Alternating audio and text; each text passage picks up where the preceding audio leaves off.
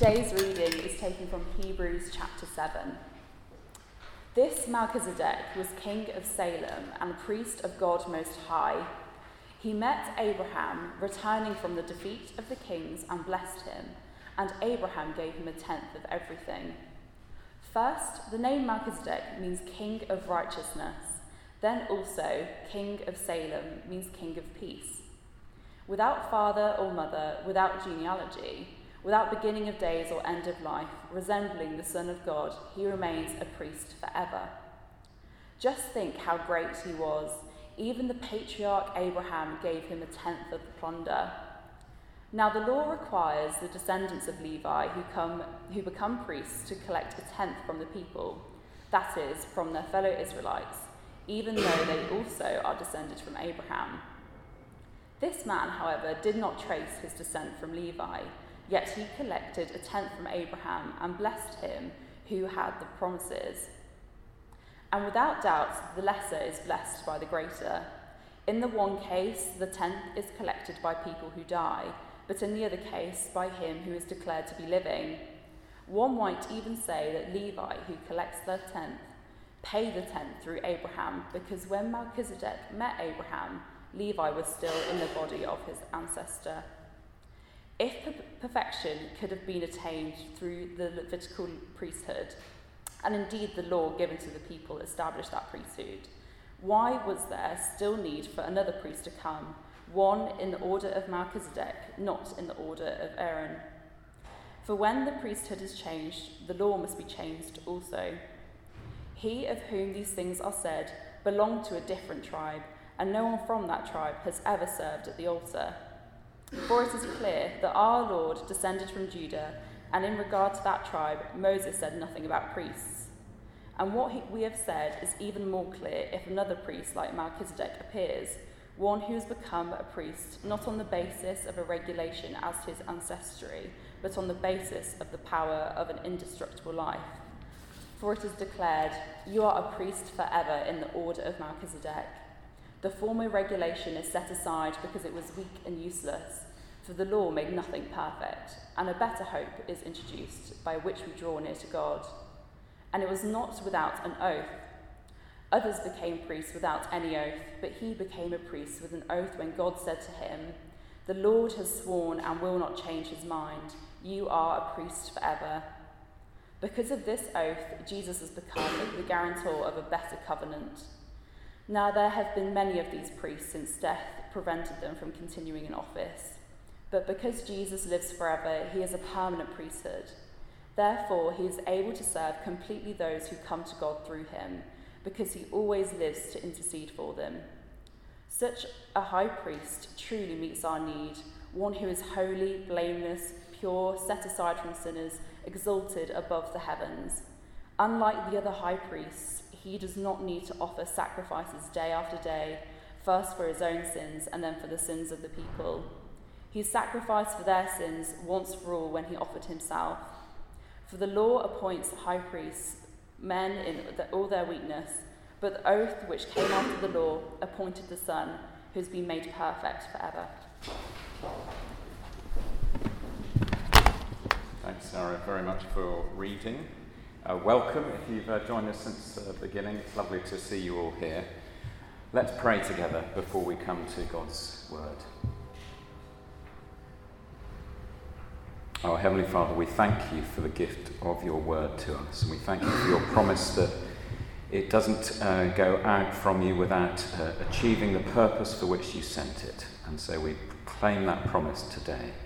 Please achieve your purpose in our lives today. In Jesus' name, amen. Now, for those of you who've been here these last few weeks, or perhaps if you're here for the first time, just a reminder, we're in the middle of this letter to the Hebrews, and it's written to a group of Jewish Christians who are tempted to go back to their old faith. And the writer's main argument throughout the whole letter is that Jesus Christ is the supreme fulfillment that all the Hebrew scriptures pointed forward to. So therefore, it would be crazy to go back to their old faith. And we finished last week, end of chapter 6, focusing particularly on Jesus, their great high priest, and the fact that he can take them not just into the sanctuary of the temple, but all the way into heaven itself. He was the supreme fulfillment of all that the high priest of the Old Testament pointed forward to. And chapter 7 tells us more about what it means for Jesus to be this great high priest. And as you will have seen, there's quite a lot of detail in the chapter, and there's not time today to follow every line of argument. But I think the main theme of the chapter is this: that Jesus is this great high priest forever. Forever. This phrase, priest forever, repeats 5 times just in this chapter alone, and it's come before in the previous chapters too. So we'll look at this theme of the priest forever under 2 headings. First, the evidence for why Jesus is this high priest forever, and secondly, what difference does that make for us in 21st century Parliament? So, first, the evidence. And the writer argues from the Hebrew Scriptures first.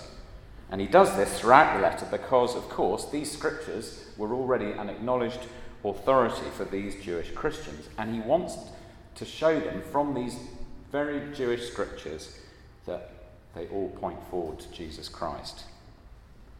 And so in this case, he takes them all the way back to Genesis 14, to this mysterious character called Melchizedek. Yes, that's right, Melchizedek. He might not be at the top of the baby names list currently.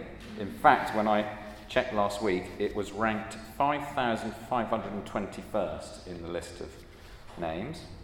But he's an intriguing figure who points forward to Jesus as the great high priest forever. And the writer makes this point in 3 ways. First, he argues that long before the Levitical priesthood, that's the priests who served from Moses onwards, who offered sacrifices, etc. Long before that priesthood, there was already another type of priesthood that was designed to last forever. That's the point in verses 1 to 3. He says that the Genesis account makes no mention of Melchizedek's genealogy, his birth or his death. Now, whether it's literally true that this Melchizedek was immortal or not, we don't know. The point is, in him, an eternal priesthood of some sort was already established by God.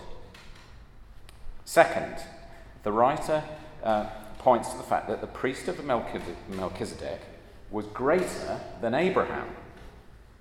So in the Genesis episode, when Abraham has defeated a group of local kings and rescued his nephew Lot, Melchizedek suddenly appears and he blesses him.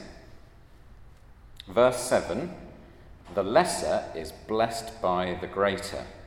To bless someone was a sign of your authority over them. Melchizedek was even greater than the great Abraham, the father of the Israelite nation. The third point about Melchizedek's priesthood is that it was also greater than the Levitical priesthood. Just think how great Melchizedek was, the writer says in verse 4. Even the patriarch Abraham gave him 1/10 of the plunder. In Genesis 14, Abraham gave Melchizedek 1/10 of the plunder that he'd taken from these kings in battle.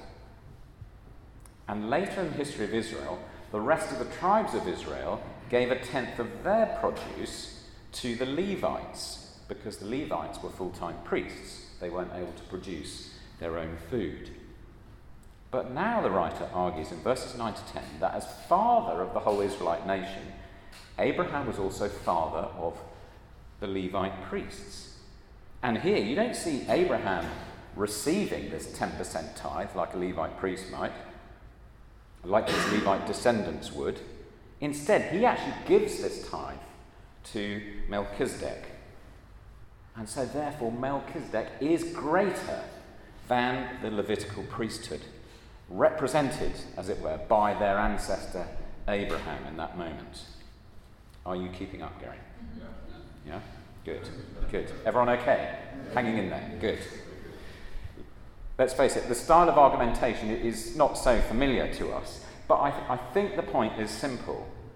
This is evidence from the Jewish scriptures that God had already established from very early on a priesthood that was eternal, It was greater than Abraham, and it was greater than the Levites. Verses 17 and 21, let's flick ahead to those. The writer then brings us to his next piece of Old Testament evidence. He quotes from Psalm 110. Now notice that Psalm 110 is still talking about this other priesthood, one that is eternal, in the order of Melchizedek. The writer to the Hebrews is saying that this eternal priesthood hasn't disappeared by the time of King David, hundreds of years later than Genesis. In fact, it's still being promised here that King David will somehow be this priest forever. But the thing is, as we all know, King David died. So how can he be this eternal priest in the order of Melchizedek? Well, that brings us to the writer's final piece of evidence. Verse 15, he says, "What we are saying is even more clear. If another priest like Melchizedek actually appears, one who has become a priest not because he's a Levite, but on the basis of the power of an indestructible life." The resurrection of Jesus Christ is proof that he is the one who has this eternal priesthood. And Melchizedek was a kind of sign, a type of Christ, pointing forward. As verse 3 says, he resembled the Son of God. And then the promise was repeated to King David in Psalm 110, but the reality comes in the resurrection of Jesus Christ, the indestructible one, verse 17, who lives forever, verse 24. So, for this eternal priesthood of Jesus Christ, you have the evidence of the Old Testament scriptures, and you have the evidence of the resurrection of Jesus Christ. Now, I don't have time today to set out more details of the evidence for the resurrection of Christ. There's lots to say on that, and if you're interested, please come and chat to me afterwards. I'd love to point you to further reading. But just before we move on to our second point, I just want us to notice that this eternal priesthood of Jesus Christ is not just based on nice sort of wishful thinking ideas, but the writer's making his case based on evidence. So if you're an intrigued onlooker on the Christian faith, I wonder if you realise just how central this whole idea is to Christianity. That Christian faith is based on evidence. It's there to be investigated. For example, the gospel writer John says that he goes to all the effort of writing his gospel with the evidence of the words and the works of Christ, so that his readers might believe in Jesus. And the writer to the Hebrews is basically doing the same here. He's marshalling evidence that his readers might be convinced that Jesus is this high priest forever. Well, let's get on to our second point. If Jesus is this high priest forever, what actual difference does it make to us now, today? And I think a summary answer comes in those amazing verses 24 and 25, if you have a look. That's the great difference he makes. He is able to save completely those who come to God through him, because he stands forever interceding for them. Now, this Greek word here for interceding also has the sense of pleading the cause of someone or making representation for them, like you would in a court of law as an advocate. And we're not so familiar with priests and temples, but we do know about advocates pleading cases in courtrooms. So here's another way of understanding Jesus' work as a high priest. He's like a barrister who represents someone in a legal case before a judge. And in a normal court of law, in order to represent you as well as possible before the judge, your barrister needs your case to be as good as possible, doesn't he or she, in order for you to be acquitted. They are arguing your case on your behalf. But it's very important we notice that in the ultimate court before God, Jesus isn't acting like that really clever, persuasive lawyer, taking the case of our lives, how we've treated others and God, and spinning as good a story as he can before God the Father. And say, come on, okay, he did a bit bad there, but he did really well there. And let's face it, we all know that would be hopeless. We would never succeed in this case, and if we did, then it would make God unjust. Now, Jesus, our advocate, works in a very different way. He has a case, but it's not our case. It's his case. You see, it's not our life that he's pleading before God the Father. It's his life. Verse 26. Look at verse 26. Jesus, our high priest, our advocate, truly meets our need. He has lived this holy, blameless, and pure life. And now he's set apart from sinners, exalted above the heavens. He lived, in other words, the perfect life that none of us can live. Verse 27. Jesus, our high priest, our advocate, then sacrificed his life for our sins once for all when he died on the cross. In other words, he died the death that we should have justly died. So this advocate doesn't just produce a great argument for you before God and plead for God's mercy. No, he lived a perfect life for you, and he died for you, and he pleads, actually, for God's justice. God has mercy on us, yes, but only because first Jesus, as our advocate, has received God's justice in our place. So for the one who puts their faith in him right now and forever, Jesus Christ, the high priest, he stands before the Father right now and says, Father, you are a just God. Mark Harris is guilty. But I have lived the life that he could never live for him. And I've died the death that he should have died for him. It would be unjust of you to condemn him, because by faith he is in me, and I perfectly represent him. It's an infallible case. Amen. And the hymn we will sing at the end, I think, captures this perfectly. In the middle of verse 2, it says, because the sinless Saviour died, my sinful soul is counted free. For God the just is satisfied to look on him and pardon me. That's what it means for this Jesus, the eternal high priest, to intercede for us. And if we come to God through him, he's able to save us completely. Now, if you're already a Christian here today, I wonder if that has really sunk in for you. Or maybe it's something that you've forgotten.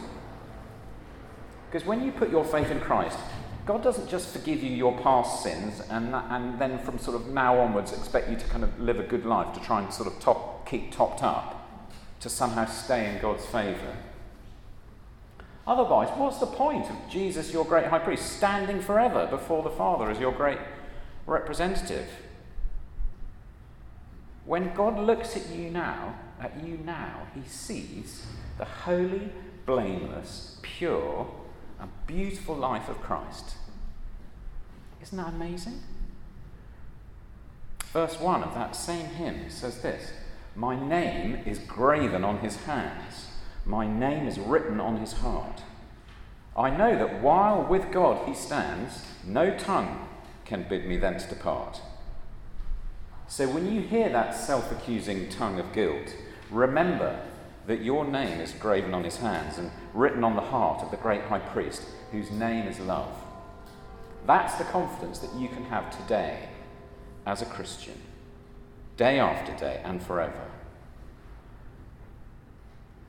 And also from this, if you're a Christian, do you see just how much Jesus Christ loves you? I mean, look at verse 25. He actually lives to do this for you every day. Now, he lives to do this. No wonder, again, the final hymn describes him as this great high priest whose name is love. His very name is love. That's how much God loves you in Christ. Do you need to remember that today, perhaps? And for the person who might say, well, I'm not sure, actually, if I am a Christian or not, this passage also, I think, is quite a helpful diagnostic. Dr. Martin Lloyd-Jones was minister very near here for many years of the famous Westminster Chapel. And I'm told that when he'd been explaining the Christian message to someone, he had a very simple way of diagnosing whether they'd actually understood it or not. He would say to them at the end, "Are you ready to say that you are a Christian?" And if they answered anything along the lines of, "Well, I'm not sure if I'm good enough to say that I'm a Christian," that would show him that they'd not yet understood the Christian message. Because verse 25 shows us that to be a Christian is not about being good enough. It's about coming to God through Jesus, our perfect and eternal advocate. So stop trying to be your own advocate before God if that's what you're doing. When people try and represent themselves in court, sometimes it happens in the films, but in reality, it always ends badly. And it's the same when we try and represent ourselves to God. Don't try and be your own advocate. So in conclusion, in Jesus Christ, we have a great high priest who lives forever, pointed to in the Old Testament scriptures, proven in his resurrection. And the difference this makes, I think, is everything. It means he stands forever before God, representing us with his perfect life and his perfect death. It means we can have complete confidence, therefore, in God's forgiveness, and we can know just how much God loves us in Christ. And if we know this, then we can sing these final words that we will do in just a moment with total confidence. Before the throne of God above, I have a strong, a perfect plea, a great high priest whose name is love, whoever lives and pleads for me. Let's pray. Heavenly Father, I pray that today and in the future, all of us here may be able to say and sing those words for ourselves. Amen.